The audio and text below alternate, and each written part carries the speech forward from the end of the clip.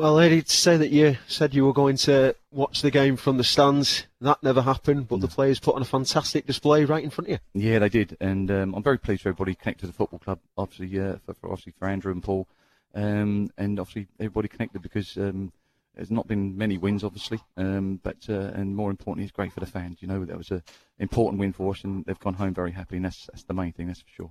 Well, both you and Neil, during interviews during the course of the week, both said that you needed the support to get behind you, and you must have been absolutely delighted from start to finish. Yeah, they were great, you know, and like I said before, I've been here, you know, and the fans are so vocal and very passionate, and that's what we've got today, and it's, long may that continue, because I promise them I'll be working very hard off the pitch, and obviously the boys will be working very hard, and you know, some games, you know, they'll be, you know, I thought we scored 3 very good goals, and obviously had he taken them, I thought he took them very well indeed, but I'm sure he'll agree that you know, other players contributed to those 3 goals, and it was a great team effort, a good squad effort today.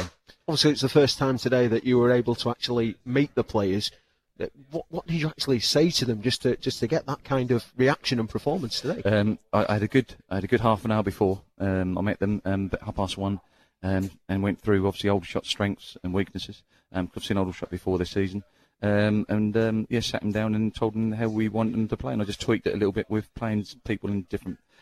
And just tweak the system, I should say, and it worked very well. And but you know, I remember years ago, someone used to tell me enjoy your wins, and that's what we're going to do tonight. Enjoy your wins.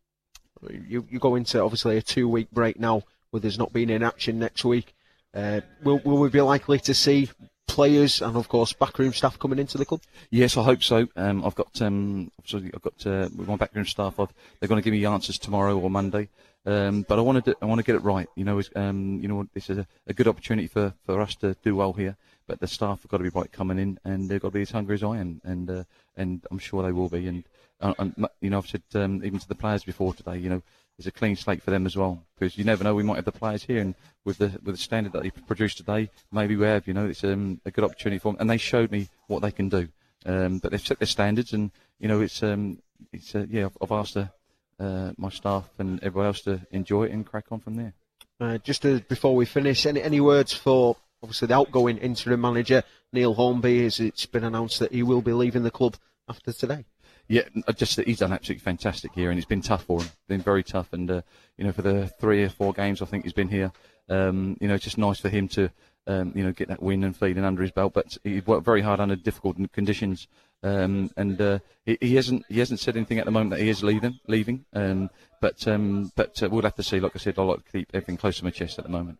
Well, thank you very much, Adi, and overall, if today's performance is anything to go by, I'm very sure the Barrow support will be looking forward to much more in the future. Thank you very much. Thank you. Cheers for joining. Thank you.